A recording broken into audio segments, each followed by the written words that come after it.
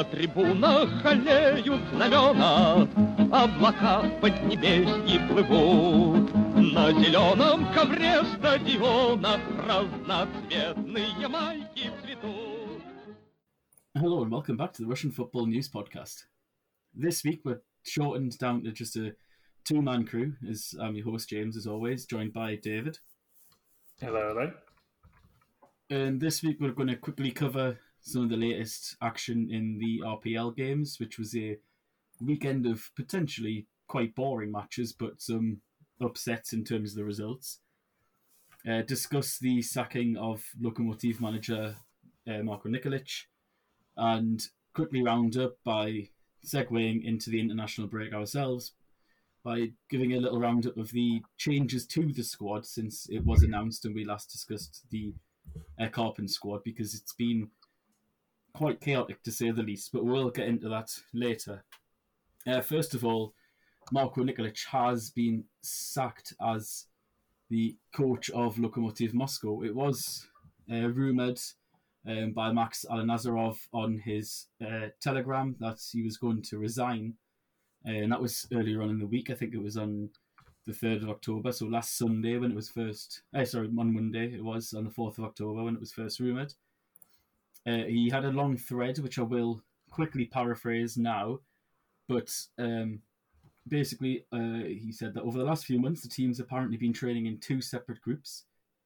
Nikolic reportedly had no say on who was match fit, would merely receive a list of available players from the club doctor. He had no influence whatsoever on many of the goings-on around the club and grew frustrated at that. The report further suggests that none of Lokomotiv's summer signings were discussed with Nikolic before they were greenlit, and the staff often learned about these signings as news reports and first saw them when they came in for the first training session. Further on that, and you can get all this in a thread on RFN on the Twitter, furthering on from that, some of the candidates linked with the job have been Spartak head coach Domenico Tedesco, also for other German managers, Robert Klaus, and who worked with Rangnick during his time at Leipzig.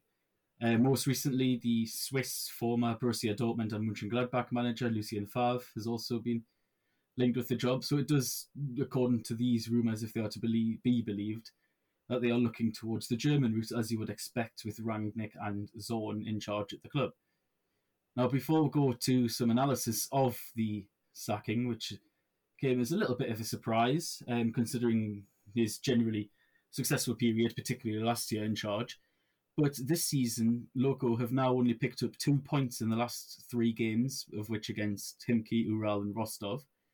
They have 0 wins in the last 5 matches, and just 2 wins in 10 in all competitions. Loko have actually lost a home game in the RPL for the first time since October 2020.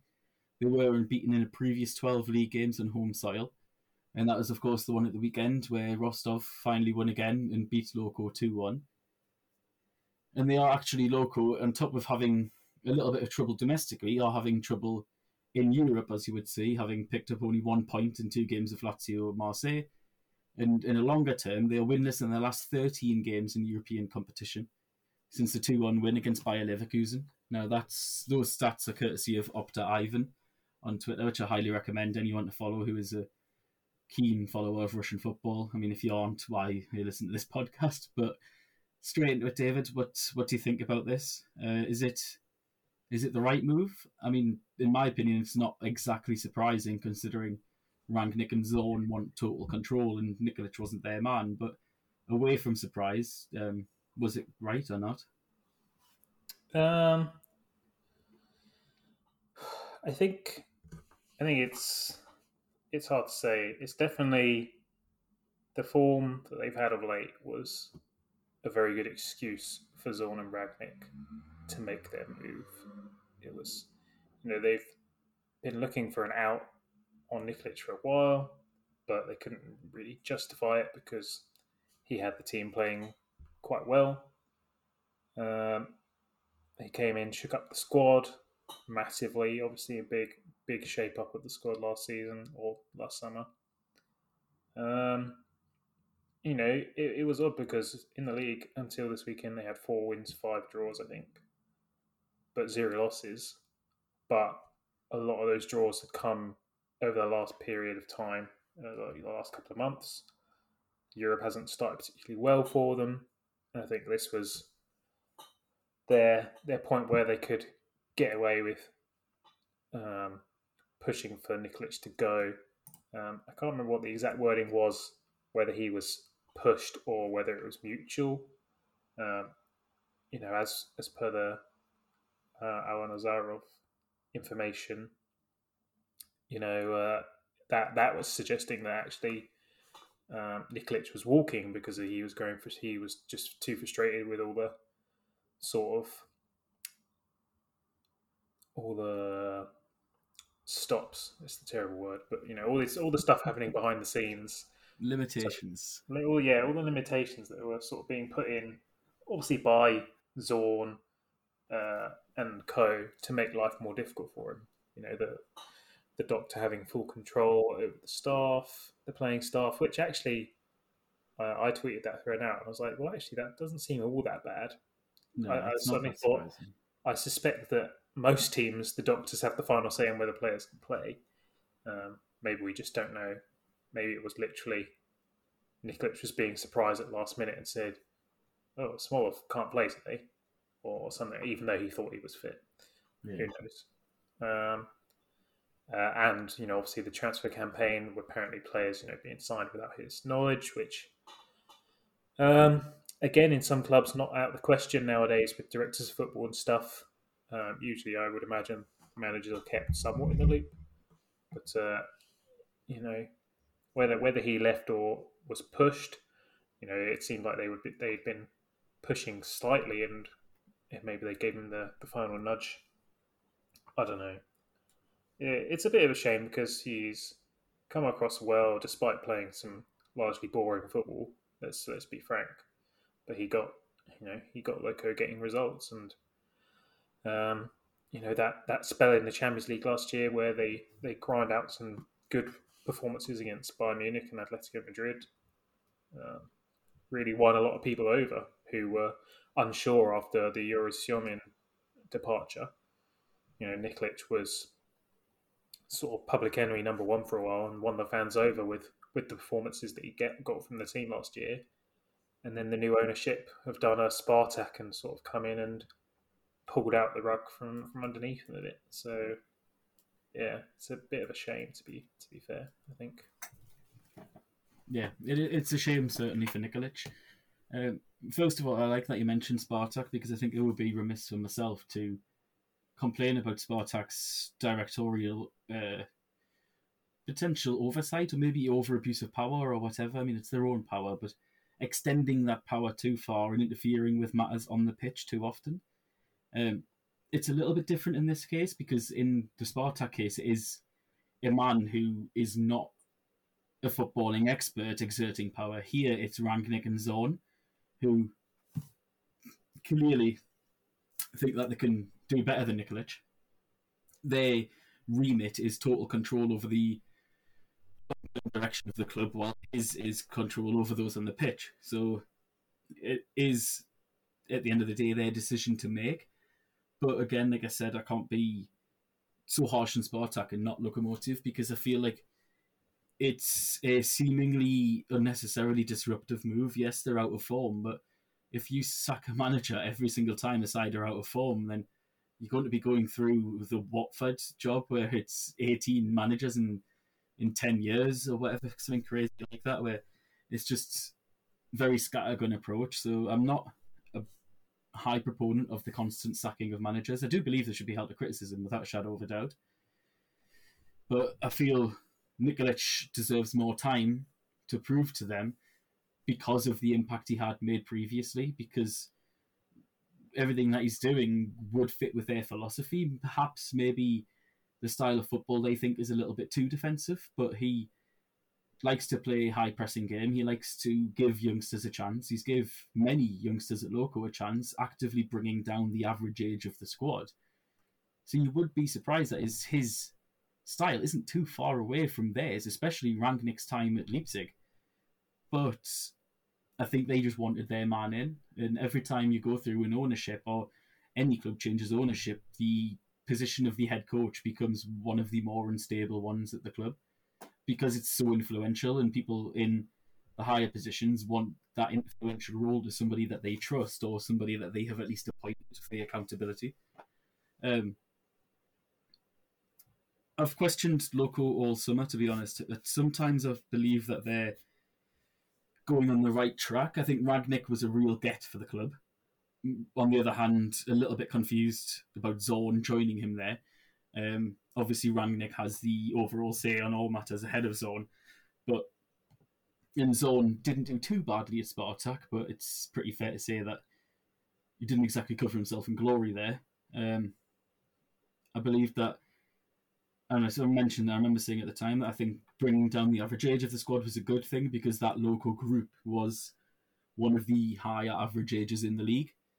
But at the same time, they did overpay for Tiknisian, they did overpay for Konstantin Ardashvili.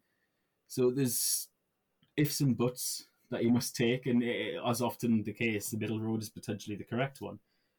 And whether or not you sack Nikolic, unfortunately, the only way that you can really judge this is the successor. Ironically, that sounds weird to say, but it's who do they appoint? It's always the next step. If it is, say, when Siska firing Goncharenko at the time wasn't surprising. Goncharenko had them through a very poor run of form. He was under fire from Babaya for his results in Europe for a very long time. But then they went and replaced him with Vitor Olic, which just never looked inspired. I must admit, I'm a little bit still surprised about Beloszewski doing so well, considering he has no experience prior. Is putting square pegs in round pegs in square holes, but it's working.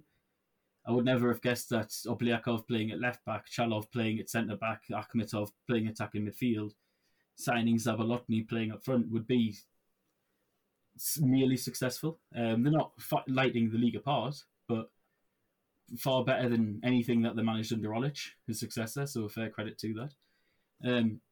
So I'll judge it properly when the successor is announced and we see how they get on.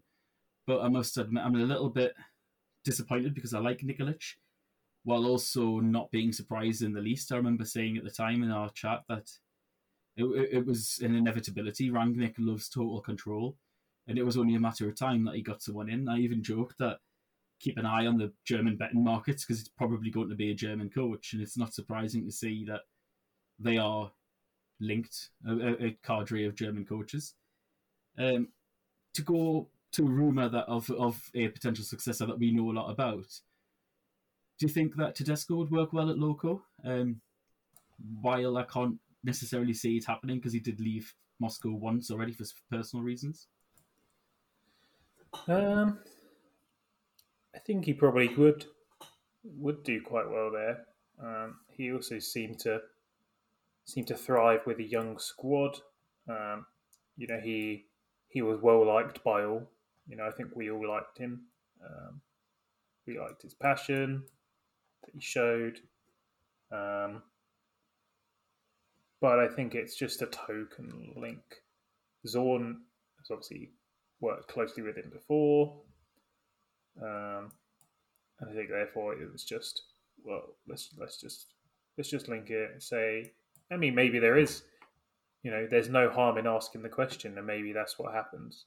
Maybe Zorn went and said, look, do you want to come and manage at Loco? It's then onto Tedesco, and would he I'm not going to use the word betray, but, make that decision against Spartak fans who, while Loco aren't their biggest rivals, it's a city rival, which is enough probably to annoy them. And tarnish his decent spell at the club. I think if he wasn't quote unquote homesick, he would still be there at this point, because he was really, really doing something. But I think he would undoubtedly probably do well there. But it seems unlikely, like the most unlikely of the rumours. Yeah, I'm not saying much in it, to be honest. I think it is just a little bit of clickbait in the press, to be quite fair. I don't think it'll happen, but I've also read, not rumours, but some local fans saying that they would like Rangnick to take over himself. Obviously, he was previously manager, and I can see why they say this. If you look at local last year, one of Nikolic's successes was introducing the diamond formation, the 4-4-D, into the side with Zhemeletinov as the top of that diamond. Whatever you want to call it, 4-3-1-2, whatever. But it was a diamond formation, essentially. And this season, that's changed. He's basically had a pivot of generally two of Baranov, Kulikov, and Makeyev, playing more of a 4-2-2-2, a 4-3-3 in more recent games. And these two formations, a 4-2-2-2 and a 4-3-3, are actually Rangnick's two preferred formations during his managerial career when he was managing in Germany. So you can see the potential influence of him from behind the scenes there, getting the team to play in a different style. And since changing to that style, it's quite clear that they haven't been anywhere near as effective. I'd recommend people to find the article on counterpress.ru, which goes heavy in depth regarding a tactical analysis of Loco last season and comparing it to their player this season. And one of their key takes, I'll not go through the full thing, obviously, because I highly recommend give them clicks, give them the visit, because it's a great read. But one of their general agreements of why Loco are suffering a little bit this season compared to how good they were in the spring is Zhemeletinov's positioning, and that Rifat is basically far better as a 10 rather than out on the wing, because he has that space to allow his low centre of gravity and his keen ability to find positions in between the two defensive lines to be at its most effective. While you would see Smolov or Kamano, mostly last season, drift and pull the defences away, go beyond the shoulder. Kamano in particular would like to go out wide before then arriving late into the box. And just the fluidity of that worked really well. And one of the other parts was the effect of fullbacks. Obviously, when you're playing a diamond formation, your fullbacks are vitally important because of the narrow width of the general first top third of the pitch. And they didn't criticise, but did discuss how Rubchinski and Zhivoglidov are better in that role, but Tikhnisian not so much, and Tikhnisian's a little bit isolated playing in that position. But David, what do you think? Do you think that Tikhnisian was a good signing? I mean, I know you don't rate him the highest of these crop of Russian youngsters at the moment, but how do you think he's been getting on at Loco? I think Tikhnisian. I think the crucial thing is that Loco play four at the back, and Tikhnisian, through most of his youth, played as a left midfielder or a wing back. And I think that's his best position. He's too attack minded to be a full on left back. He'll just get a bit like Ayrton. Like Ayrton at Spartak really is better suited to the wing back role because he's really good going forward and he's capable in defence. Not like he's not amazing, but when you combine, for a wing back, you need someone who can do both, and the fact that he can do both is fine. Tikhnisian, if you're playing as a stand-up fullback, you need to be arguably, better defending than attacking. But yeah, I think therefore that's the issue. And I remember Krasnodar. Remember when they signed Skopintsev, and he didn't succeed there for the same reason, because Skopintsev had been used to playing as a winger or as a wing back in a five-man defence. Krasnodar played four at the back. It didn't suit him at all.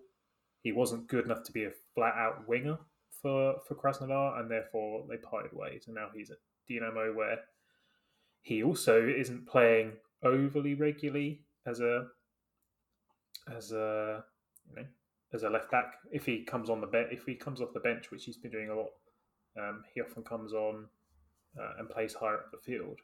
I wouldn't see starting all the time there.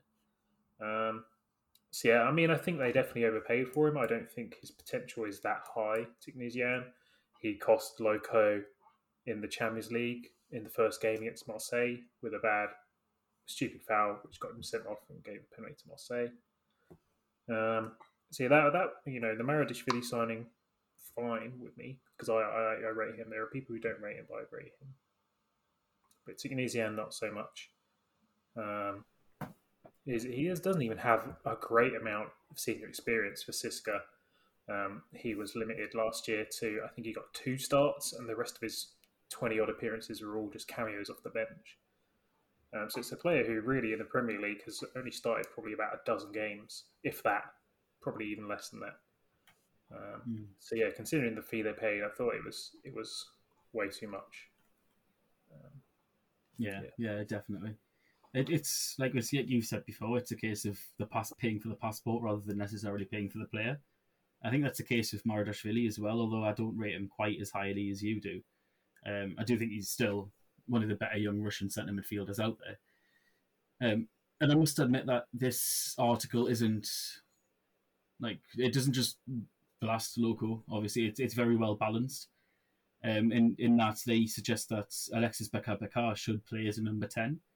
In the Dinamo game, they explicitly mention and highlight how when Nikolic changed it from the 4-4-2 to a 4-2-3-1 and pushed Bekar forwards, and he really pressurised Nicola Moro and played far better than we have seen him playing in a deeper role. And they basically come to the conclusion that Nikolic's clever work has actually minimised a lot of Loco's defeats this season because he's working with a squad that isn't necessarily suited in one that he didn't necessarily buy, that we all realise that now. So they give him credit for working harder under difficult circumstances. So the jury's still out on whether or not this is the correct decision, but it's certainly a big decision for them to make early on. And I think Rangnick probably has a plan. Somebody who's so experienced in football, I wouldn't be surprised if he has a long-term plan to move Loco forward. So regardless of who they do sign next, I think the next 6 months to a year is going to be very interesting over at Loco and to see how the club develops.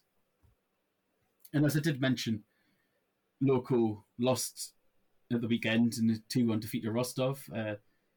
We'll move on now to the RPL games, and that game in particular. David, how do you think Rostov played at the weekend? And Loco, of course, were without Guillaume, and they had a 17-year-old in goal. How did he play? Yeah, that's right. Guillaume had been sent off against Khimki, and Kudyukov came in that game. They had 2, as is the standard almost nowadays. They had 2 keepers on the bench, Savin and Kudyukov. Kudyukov being the younger of the 2, so I was surprised when he came on. And he was terrific. He earned them that clean sheet against Khimki. They held them for a 0-0 draw. They got bad, and he put in some good saves. And then he got the whole 90 against Rostov this week. It was another decent performance. He made a lot of good saves again.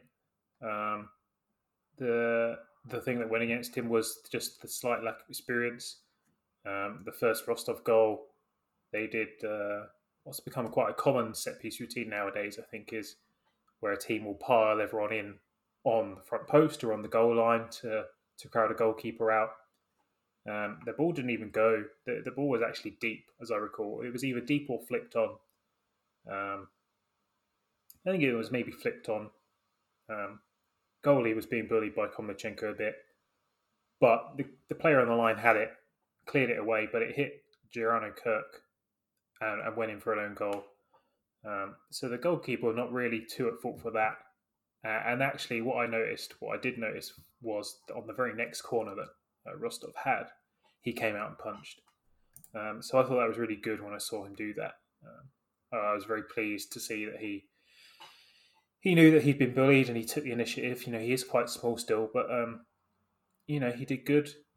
He made 6 saves, 75% save percentage. So yeah, I thought he was good, but they did lose. Obviously, Rostov. Um, they'd started again. They actually started Loco this game. Sorry, I'd say Rostov lost. Loco lost. Um, Loco started this game without Smolov or Zhemelidinov.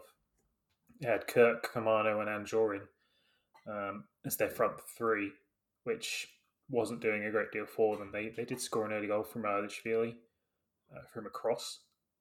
But after the equaliser, it was a fairly equal game, fairly even.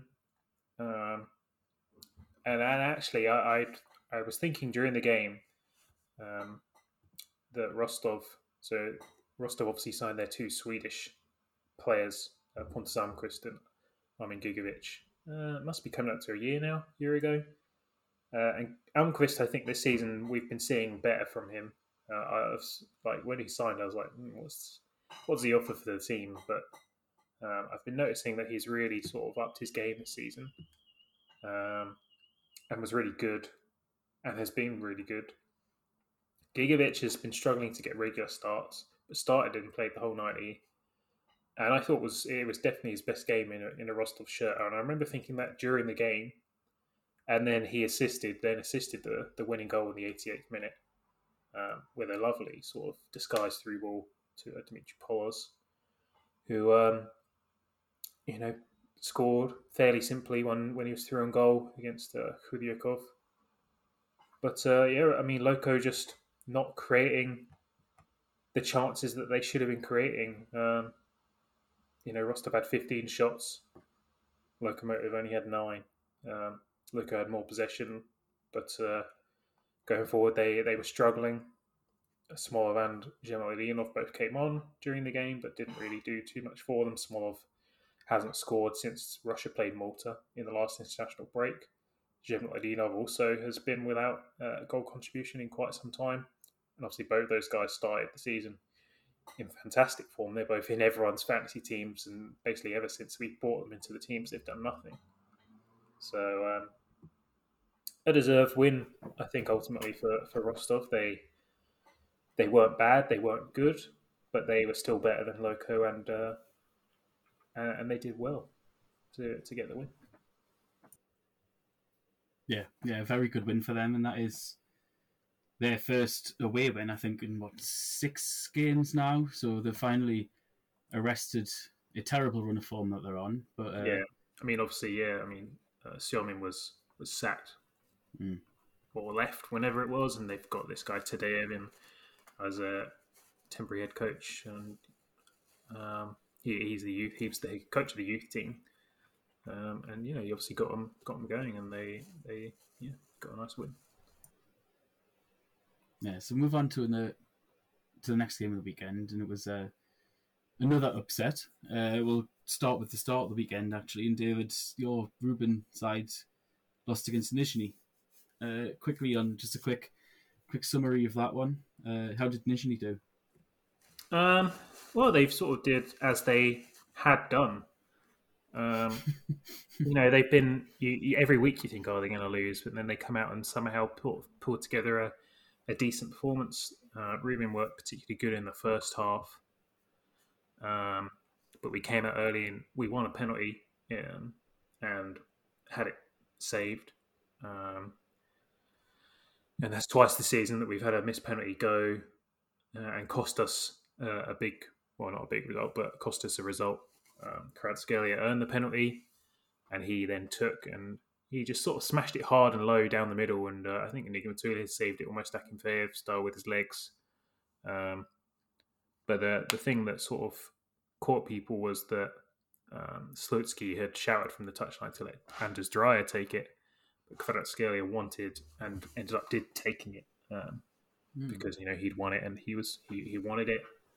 So I'm sure he got a bit of a telling off for that. And it's not the first time I've seen him sort of be a bit rebellious. There was one time last season where I thought he was being a bit anti-manager, but he's not been on the best form. But obviously, he's still not fully fit after his injury. He's with the Georgia team this international break, and hopefully that will spur him on. He actually didn't even start the game; he came on midway through the first half. when Ruben suffered yet another injury. And Mikhail Kostyakov has now played this season up front in centre mid on the right wing where he started the game at right back, and he ended the game playing at left back against Nizhny Novgorod. So he's played in all those positions this season. And then it was actually him who gave away the penalty, but I don't know if you've seen the foul, quote-unquote foul that they gave for the Nizhny Novgorod penalty. For me, it was a definite non-foul. I didn't think it was a foul in the slightest. So I thought we'd been very hard done by the refs on that one. Like, they went to VAR and VAR gave it, and I just couldn't believe it, to be honest. But this is how it goes. Not the worst VAR decision to happen this weekend. And yeah, struggling. We need some results. Despot and Kvaratskhelia, both actually neither of them started that game, as I recall. Both coming back from their injuries. Neither of them have hit the form this season that we need them to be in. I think we're also now winless into the last 5. So we need something. I remember a couple of weeks ago you asked me, and I said, "Oh, it's just a blip. We've had injuries, we have tough opponents, but then we've had the first game against a quote-unquote easy opponent, which we lost." So another international break, regroup, hopefully get some players back from injury. We're missing 3 left backs, which is not ideal. So hopefully they can be fit again for the restart. Yeah, hopefully. The injury troubles at Rubin are quite rough right now, but it would be remiss to say that they are also in pretty desperate form. Yet with Rubin, because they're a little bit of a more normal club, there's absolutely zero pressure on Sutsky's position because everyone understands that a blip is a blip. I wasn't impressed with Ilya Bukovsky again, who's on loan from Loko at Nizhny, the young winger. I thought he hasn't had the best of seasons, to be quite honest. Up until he scored against Dinamo Bornal, he spent a lot of the time either on the bench or just kind of the game passing him by. Nizhny's style doesn't necessarily help him because, well, in one aspect it does, because he's a good player. He's a player who can perform best when he's given an opponent to run at and space to run at. But at the same time, a lot of the players bypassed away from him. They play very centrally. Stack the midfield, and that's where he should be playing as well. I remember when he joined Torpedo, he was playing and succeeding really well in the number 10 role, and I noticed he did play on the right against Samoshnikov. Once then Samoshnikov went on injured, he had a lot of success. But yeah, he's not been starting a lot, but I'm with you. I'm hoping he can start starting more. Maybe initially get someone that maybe get him to play in that central role. He's one who's also eligible for the under-21s, and I thought he might have been in with a call-up shout as an attacking midfield option, but I think he just needs a bit more stability domestically. But I agree with you. If you look at Nizhny's squad as well, I was about to go on how I just don't like him out wide. If you look at the midfielders, Sharapov, Sapeta, Mogilevets, Bumal, Kalinsky. I mean, all of them apart from Kalinsky are particularly defensive. Kalinsky's more box to box, but I mean, yes, his experience of performing like this and Bukovsky performing well as a 10 is in the league below, but he is the outstanding candidate to potentially link attack and midfield better, and that's been one of Nizhny's biggest issues so far this season, is the inability to link midfield and attack, and whoever it be, if it's Beckham Balai up top, Suleimanov or Richie Yenin, who started most of their games, a combination of the three, they're just totally isolated because the team sits so deep. So yes, they got the win, but it was a little bit of a contentious decision, and based upon the back of Artur Nigmatulin being absolutely brilliant in goal. So a player of theirs I've been impressed with. He hasn't started a lot this season, but it's Gorbanov, who scored their first goal of the season. Whenever he comes off the bench, he does tend to play in that sort of pocket, sort of the attacking midfield link rather than out wide. And he always looks quite good. 27 years old, and has been with Nizhny for a little while, but he always seems to do well and doesn't start too often. but he's been one of their players who's really helped them along this season. The strikers, I mean, Balai hasn't scored as far as I recall. Suleimanov has a couple of goals. I mean, most of their goals this season have come from, I want to say, defenders. Kozlov has got like 4, I think, which is just ridiculous. So it seems unsustainable for them. I'd be interested to do some sort of checks on their expected goals and how many goals to shots they're having. But they're getting it done, and if they can just keep it up for a little bit longer, surely they'll accumulate the points to survive, because they're firmly in the mid-table at this point. I think they're in. Oh, that's it. They're like firmly in that group of about 8 teams who still are with a shout of a top 4 finish. Yeah, I remember Gorbanov like more so 4 or 5 years ago, or maybe a little bit longer now, when he was playing for Dynamo St. Petersburg in the PFL, and then was at Nizhny actually, and was one of the players who got Sochi promoted to the RPL for the first time. And he was like a really highly rated young winger, but he kind of went off the grid since then, just dotted about, and not really made the impact that he did initially make. He was really good for Sochi that year, linked up really nicely with Maxim Borsov. And he was only, 23 at the time too. So it's good to see Gorbanov playing well, but I just wish, nothing against him, I just want to see Bukovsky released in that role. To move from one side where we focus on young players quite a lot to another, Krylia beat Dynamo 1-0 away from home in another upset. Quickly on Krylia, their young star signed from Chitanova, Sergei Penyaev, has been named in the Guardian Next Generation list. Of course, the yearly annual release from the Guardian highlighting the next generation of young stars. Of course, last year, Darsin Zaharian was featured on that, and then not long later was given his big break. Penyaev, picked by Artur Petrosyan, is the obvious example to anyone who listens, who knows anything, a modicum of any information about Russian football. But Krylia, won again. They beat Dynamo with a really nice goal from Roman Yezhov, counter-attack, which Ivan Sergeyev just absolutely tore Dynamo's defence apart with a really nicely weighted through ball. But just quickly on this one, David, what do you think about Krylia this year? And Penyaev, he started played in all but one game for them. Yeah, I think he missed the first game, but has come off the bench in all of them since. Obviously started in the cup and scored a couple of goals there.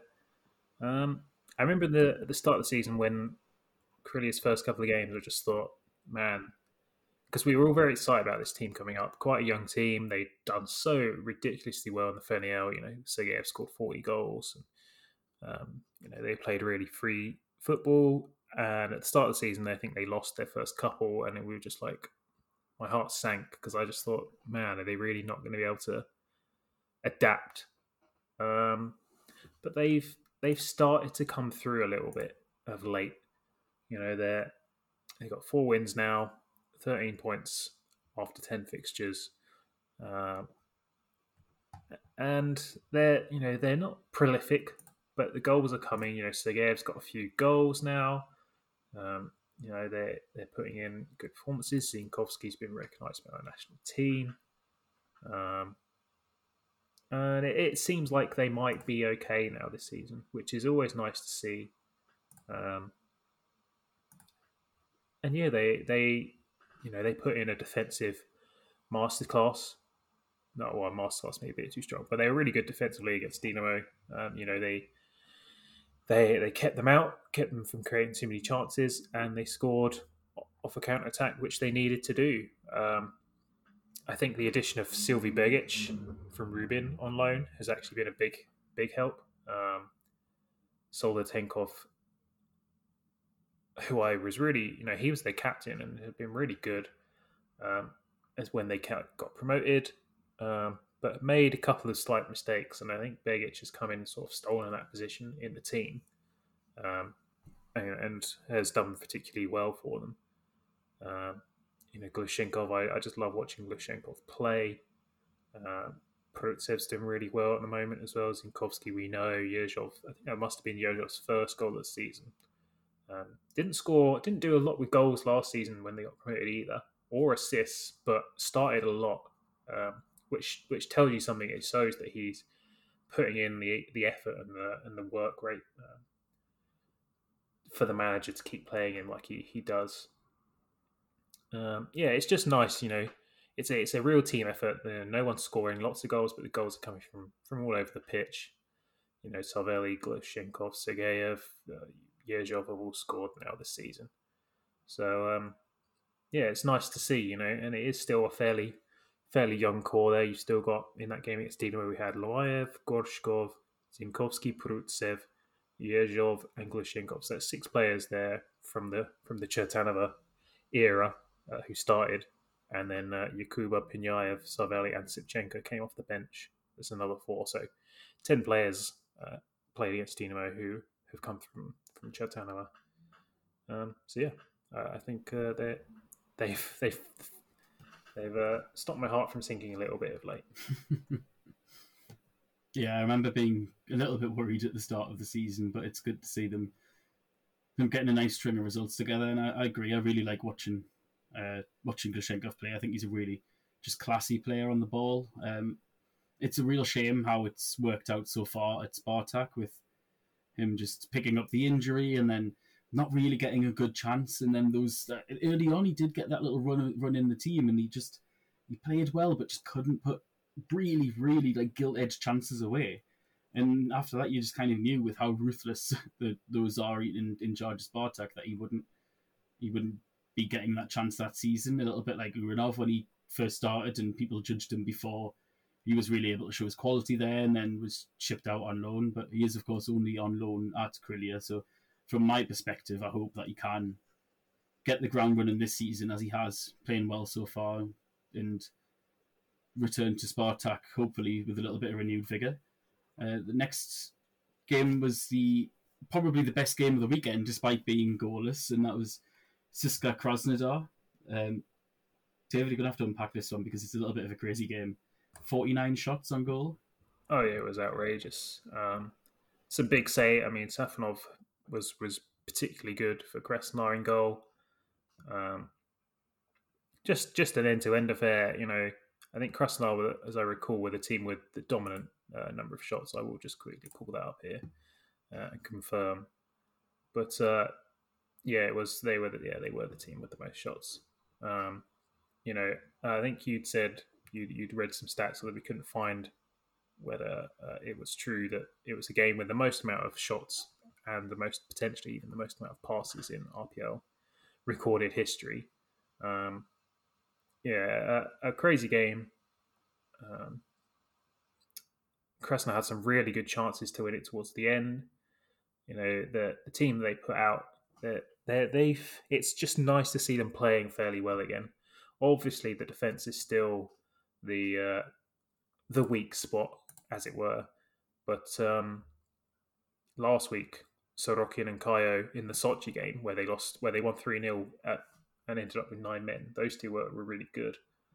And I think they carried it over, were fairly good this game, despite the number of shots they let go on goal. So some ridiculous shot stats. Good save, a lot of saves from both goalkeepers.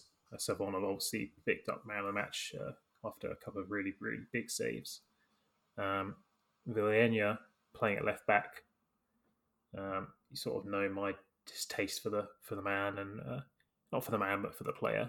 I'm sure he's a very nice man, but wasted some gilt-edged counter-attack chances towards the end. He was playing left back, and he was coming to the box on that channel just inside the box where you can picture a left back coming in, receiving the ball there and just shooting straight away when the shot was nowhere on. I haven't checked, but I suspect the XG on those 2 shots were... Actually, no, I did check. He had 4 shots in total with less than 0.1 XG combined or something. Ridiculous. Just wasted 2 amazing chances. And then the game culminated. Krasnodar really put the pressure on at the end. And they had 2 penalty shouts. The second one was a gilt-edged handball not intentional from Diveyev, but it hit his hand and it stopped Klaassen from bypassing him very obviously. And for whatever reason, the VAR did not check it. VAR didn't even have a look.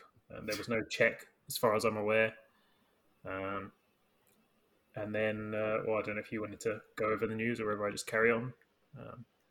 Yeah, man. Today's news. I think it was Vasily Kazartsev, who you informed me was the referee who erroneously awarded a penalty for Sochi against Spartak on the opening game of last season, and subsequently received a few months suspension. He was the man in charge of VAR, and he has today been suspended for at least a year, if we believe what Sport Express say. He's received a lifetime ban from refereeing for not informing the referees of the handball. Because it was blatant. If you go onto the RFN Twitter, there's a tweet on there, retweet with a picture of the handball, which, granted, in context, actually, I looked at it earlier, thought, well, this is a bad picture because it actually looks like Klaassen's handballing it at the same time. But it was absolute blatant handball, and Krasnodar would have therefore had a 92nd minute penalty and a chance to win the game. But it didn't. Ended 0-0. As 0-0 goes, a very good one, and obviously then had its fair share of drama as well. Yeah, it was. It's pretty stonewall. It's one of the most obvious apparently decisions I've seen in quite some time. Like you said, rumours of a ban for life. I think it's not necessarily this decision in isolation. I think it's a series of gaffes from Kazartsev, which are pretty either very highly publicised or very important ones. Obviously, the biggest one that I remember was, like I said, the Sochi game for Spartak last year with the late penalty for Christian Aboa to win the game. And in that, the VAR outlash was against Kazartsev, who essentially failed a polygraph test on whether or not he gave the decision honestly. For that, he was suspended for a couple of months. So it seems like it's more so an accumulation of just high-profile errors and gaffes and causing a lack of accountability in his own personal ability to referee games. But aside from that, it was a fascinating match. It was really entertaining to watch. Unfortunately, like I say, we couldn't get the goal, but that was a little bit of a pattern throughout the entirety of the weekend, with only 10 goals during the entirety of the games, 4 1-0s and 2 0-0s. So after getting the first 0-0 of the season only in week 9, was it, between Himki and Loco, we then got quite a few more boring games, defensive games that it would typify of past years in the RPL. But we'll move on to the last game that we're going to discuss in depth, and that is, of course, the last big upset of the weekend, and that is Zenit lost at home to Sochi. That is Sochi's first ever win over Zenit in the history of the club. Granted, that's not very long, but congrats to them. In that game, Sardar Azmoun was sent off after a VAR decision was overruled and decided that the yellow card that he originally received should be a red card. That was, my opinion, a pretty poor decision, but I'll move on to that later. Artem Zuba gave them the lead just before half-time, and then in the second half, Matteo Cassiera scored to level it up. Just 4 minutes later, Sergei Terekov has got the winner. Now, they're two players in a rich vein of form this season. Matteo Cassiera, of course, we have briefly mentioned on the pod. He's the Colombian striker who was signed from Belenenses. He's got now 2 in 4 games. Sochi have only lost once, I think. Twice, sorry. They lost twice since he arrived, and one of which was a 3-0 heavy defeat to Krasnodar. But Cassiera was probably one of Sochi's better players that game. He had a really effective game, and then obviously against Zenit and Ufa, I was really impressed by him. I thought he performed very well. David, is there any standouts here from the Sochi perspective? I mean, I agree with you on the Asmoon red card. I read earlier that he won't receive a further suspension. I honestly thought they were going to withdraw the red card, but it seems like maybe not, because it was, it was just a striker going for the ball, and he just, happened to get. I didn't think there was anything dangerous. Okay, that's maybe a lie, because he ended up kicking him in the midriff, but like they're on the ground. This is not like a karate kick. They're both challenging for a low ball. I don't know. I thought it was very harsh. Yellow, even a yellow, I thought was harsh. I thought it was just a genuine attempt to play the ball. There was no malice. I didn't think it was overly dangerous, but whatever. The first Zenit goal was another. I say another, but a defensive error. Big cross went into the box. Chistikov and Krytsiuk both went for it. Chistikov essentially made Krytsiuk drop it, almost headed it out of his hands, and Casio then just had an empty net to tap it into. So that wasn't ideal, considering we've been somewhat praising Zenit's defence of late. But if we talk about the two key errors that have happened in recent weeks for them, both involve Chistikov now and Krytsiuk, because that Lukaku goal, I still think Krytsiuk should have saved, personally. And then, it was a good winner. The Yusupov's assist, he absolutely sat down Barrios.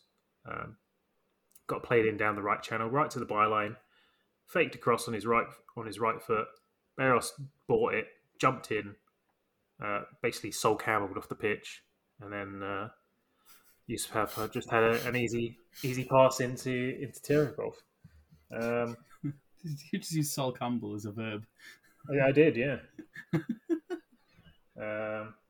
But interesting that game we had probably the left back and right back who will start for Russia this week.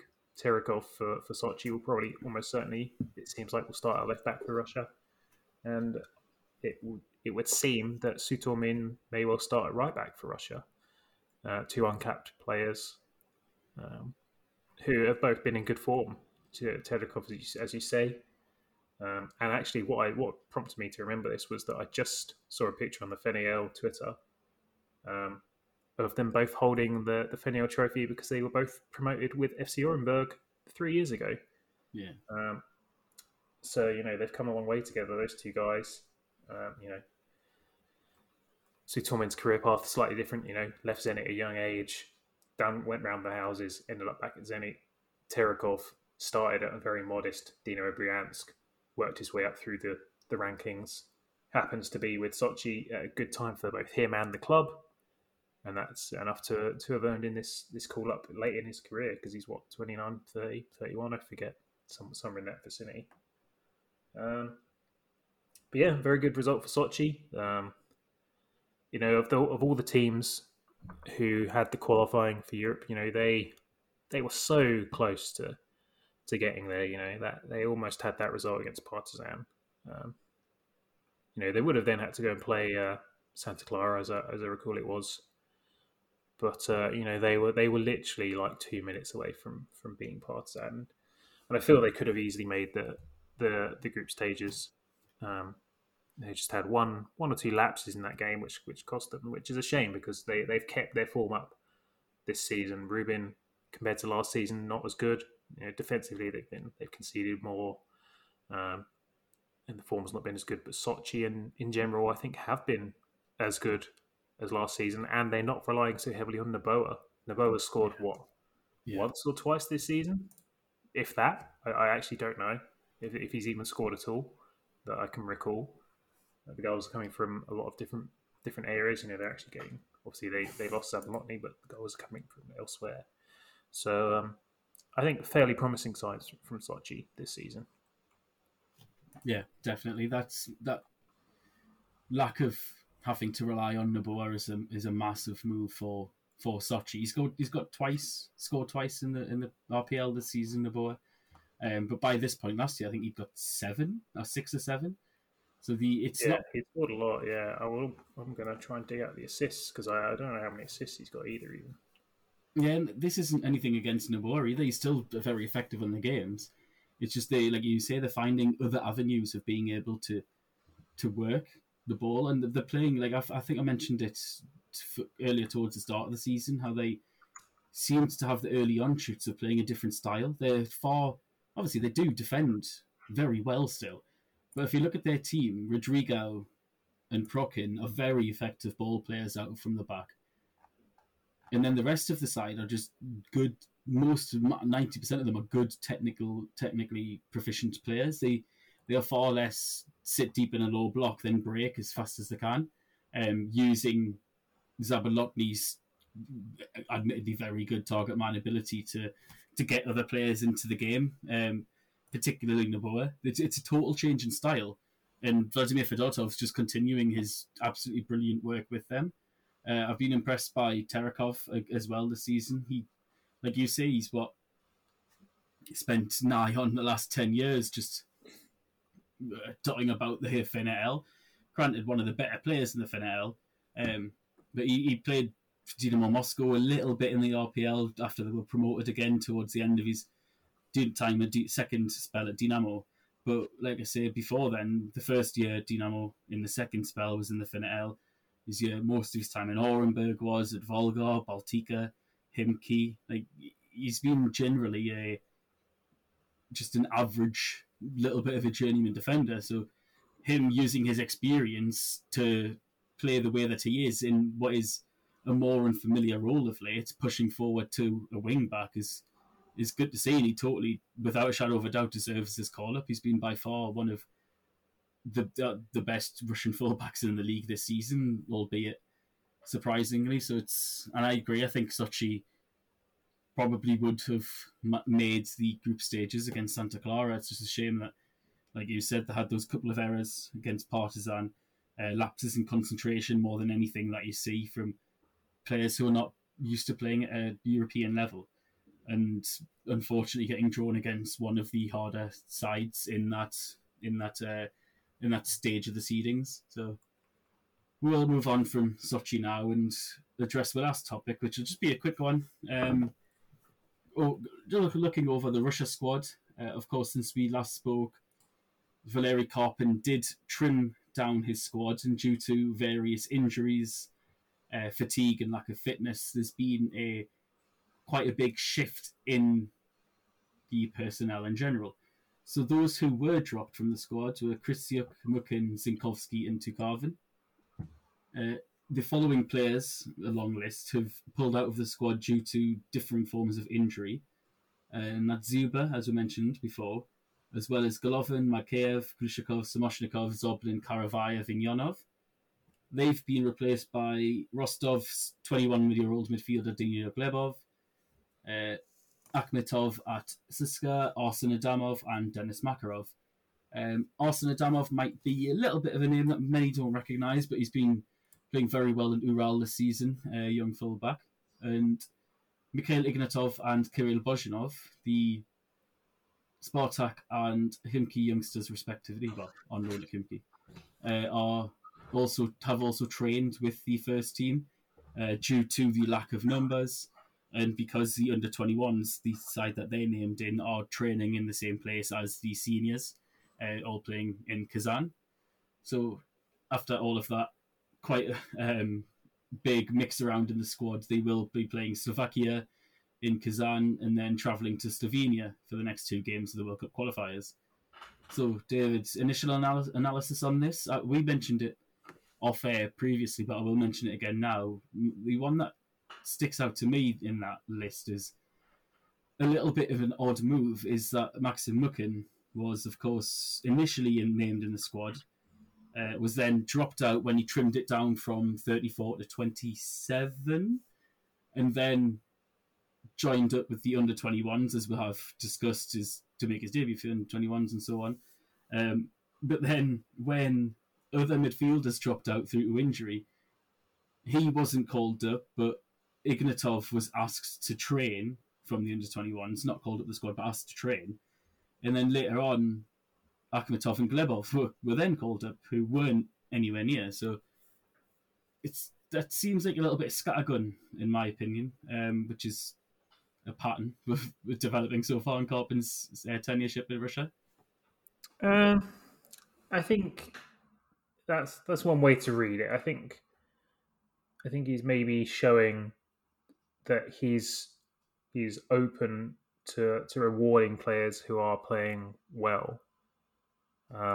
If we talk about Ignatov, for example, he obviously is in the under-21 squad. Presumably him and Bozhnov just both called up to make up numbers while replacements flew in. But if we talk about it, he in the last week scored a crucial goal for Spartak against Napoli in the Europa League. So maybe just being rewarded for that. As for Mukin and Glebov's situation, that is odd. When you said it earlier, I was like, yeah. His explanation is that Glebov knows the position, knows the demands more. Although wasn't asked about Mukin directly, he was just asked why was Glebov called up, and he said, well, he knows exactly what I want from him in this position, and obviously they worked together at Rostov. It was Karpin, I believe, who signed Glebov for Rostov from Angie.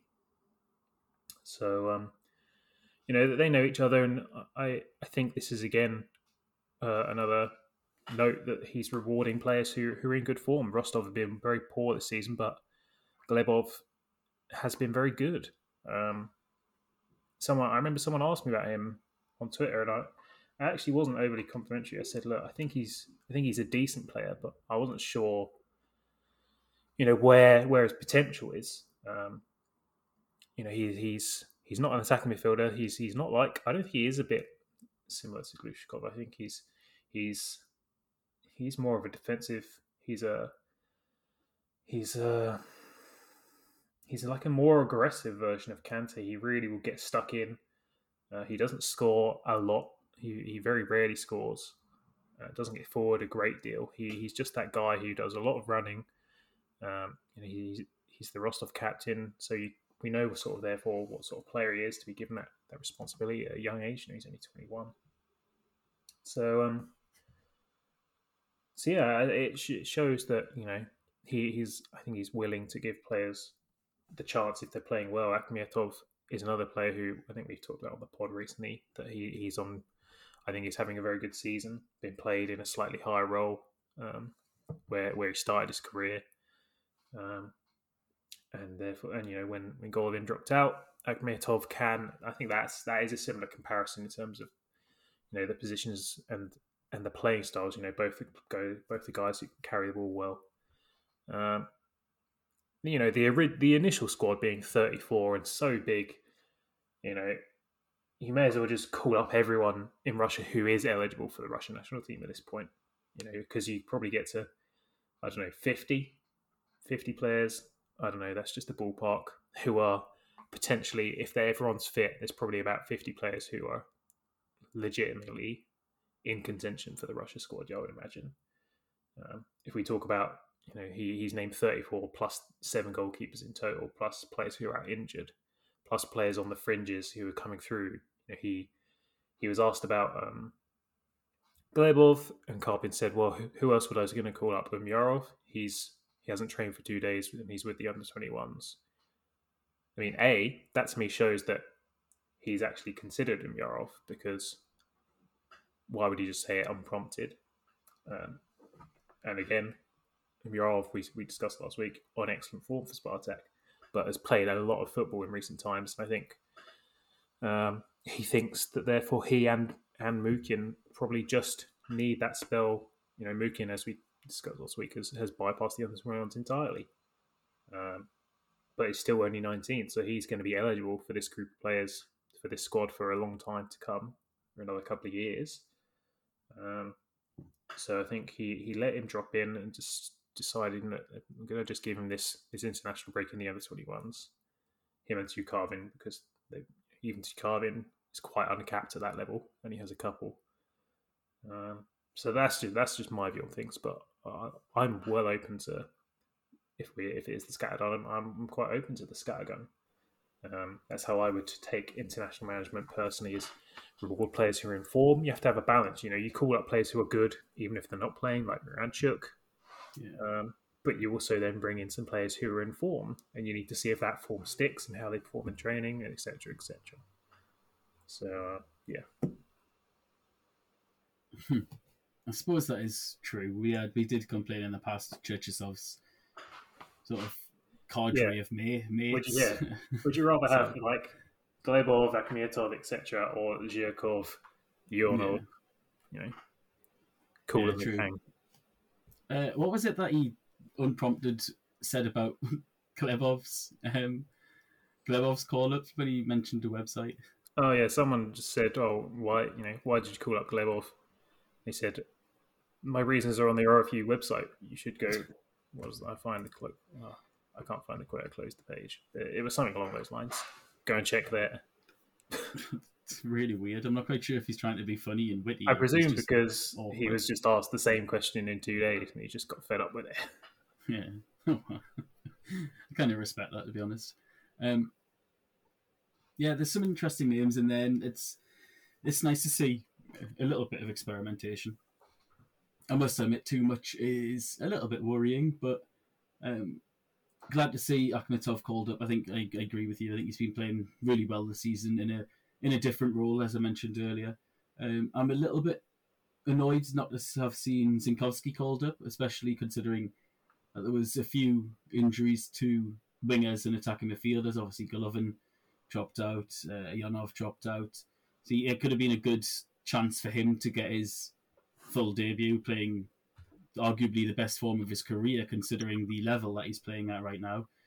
He probably played better last year, but the level he's playing at in the RPL, the level above that, and towards the end of last season, he did play well for Krylia, but you have to look at it on a results basis, and I think he's linking up really nicely with Glushenkov, Yezhov, and Sergeyev, forming quite an exciting partnership. So it's a shame that Zinky's not in there, but I think I'm always going to say that whenever he's not in a squad, regardless of who's in charge. So I mean, we've got Makarov there, so that if we want an unpredictable winger, it's fine. We got one at least. We're all crying out for Makarov to get some football at the Euros, just to give Russia something different, because he was in such good form at that point, and he has started to pick it up for Dynamos over the last couple of games after signing. Zinky is sort of like the footballing equivalent of the Scarecrow from The Wizard of Oz. If only he had a brain. He can do so much with the ball, and then at the last minute, he did not do anything correct with the phone, or just whip it in the box. It's like a 5% success rate when it comes to the final decision, but when it comes to getting to the point where he needs to make the final decision, he's unbelievable. He can beat players for fun. If only he could play the right ball more often. But that sort of ball control and dribbling ability would be welcome in the team, I think, still. Yeah, certainly. It's a position that they lack a huge amount of talent in, especially with Miranchuk out of form and Golovin not in the team through injury. If we do stick to RFU matters, because of course Bornaya is a part of the RFU, we'll finish up the pod just quickly recapping some news that Sergei Plyadkin this week has resigned as the president of the RPL. Now, it's not quite the RFU, but it's a apparatchik business. Ashot Khachaturian is the acting president. It was previously rumoured that one of a league club executive would be the acting president, just for a little bit of stability in the meantime before Khachaturian is voted in, which is expected to be an unopposed election decided by the 16 clubs. But it seems that it is the case now that Khachaturian is the acting president and will then become the de facto president after that set to be, as things stand, uncontested election. Now, Khachaturian, I'm going to stop saying his name. So he's got links in working in oil and the gas industry. Initially working for Gaz Export, which was a subsidiary of Gazprom. Many might not be surprised to hear that. He's also former FSB, state border of the Russian Federation department head, and has also worked at Sberbank and Rosneft. So the usual corporations that you would, and government organisations that you would hear dotting around the power annals of football in the country. The response that I've seen on Twitter to his appointment is that the many are worrying about the increasing Armenianization of the country, which is bollocks, to be quite honest. Let's judge the man on his work and not the fact that he has Armenian heritage. It's absolutely ridiculous. And many Spartak fans, I see as usual, complaining about his Gazprom links. Yes, he did work for Gazprom, but he hasn't worked for Gazprom whatsoever since 1996. That's like a very long time. So we'll see how he does. The president of the RPL isn't necessary. It's an important position, but it's not a massively deciding decision in how the RPL works, because it's not like the RFU. The RPL is more democratic. The future of the league is decided by the clubs and the club owners rather than the president. It's largely more so of a bureaucratic role. So I'm not necessarily agreeing with the furore around the decision, any more so than any single person who's ever put into that role. The general consensus is that they wanted somebody who was more amenable to the club owners. Priadkin was often seen as a little bit of a stumbling block, arguing quite often, according to reports anyway, with club owners in meetings, and they wanted someone who was basically a little bit more diplomatic. So we'll see how he does, and best of luck to him, because I can only imagine trying to control a room full of 16 club owners and executives is a nigh on impossible task with the egos that must and size of the wallets that must exist in those doors. But best of luck to Kachurians in his position as acting head of the RPL. That's all from us this week. We're going to do a little bit of a longer one than we have of late, but we will be back to cover all of the Russia games that take place during the international break this weekend. As a little bit of a reminder, that is, of course, Russia versus Slovakia at the Kazan Arena, and then they travel to Maribor to play Slovenia away. But this has been the Russian Football News Podcast. Goodbye for now. Идет футбольный матч, летит над полем мяч. Веди его, беги, точнее его ударь. Но мяч берет с ноги решительный вратарь. Не напрасно футбольное поле самых ловких и смелых влечет. Здесь нужны тренировка и воля, быстрота, увлечение, расчет.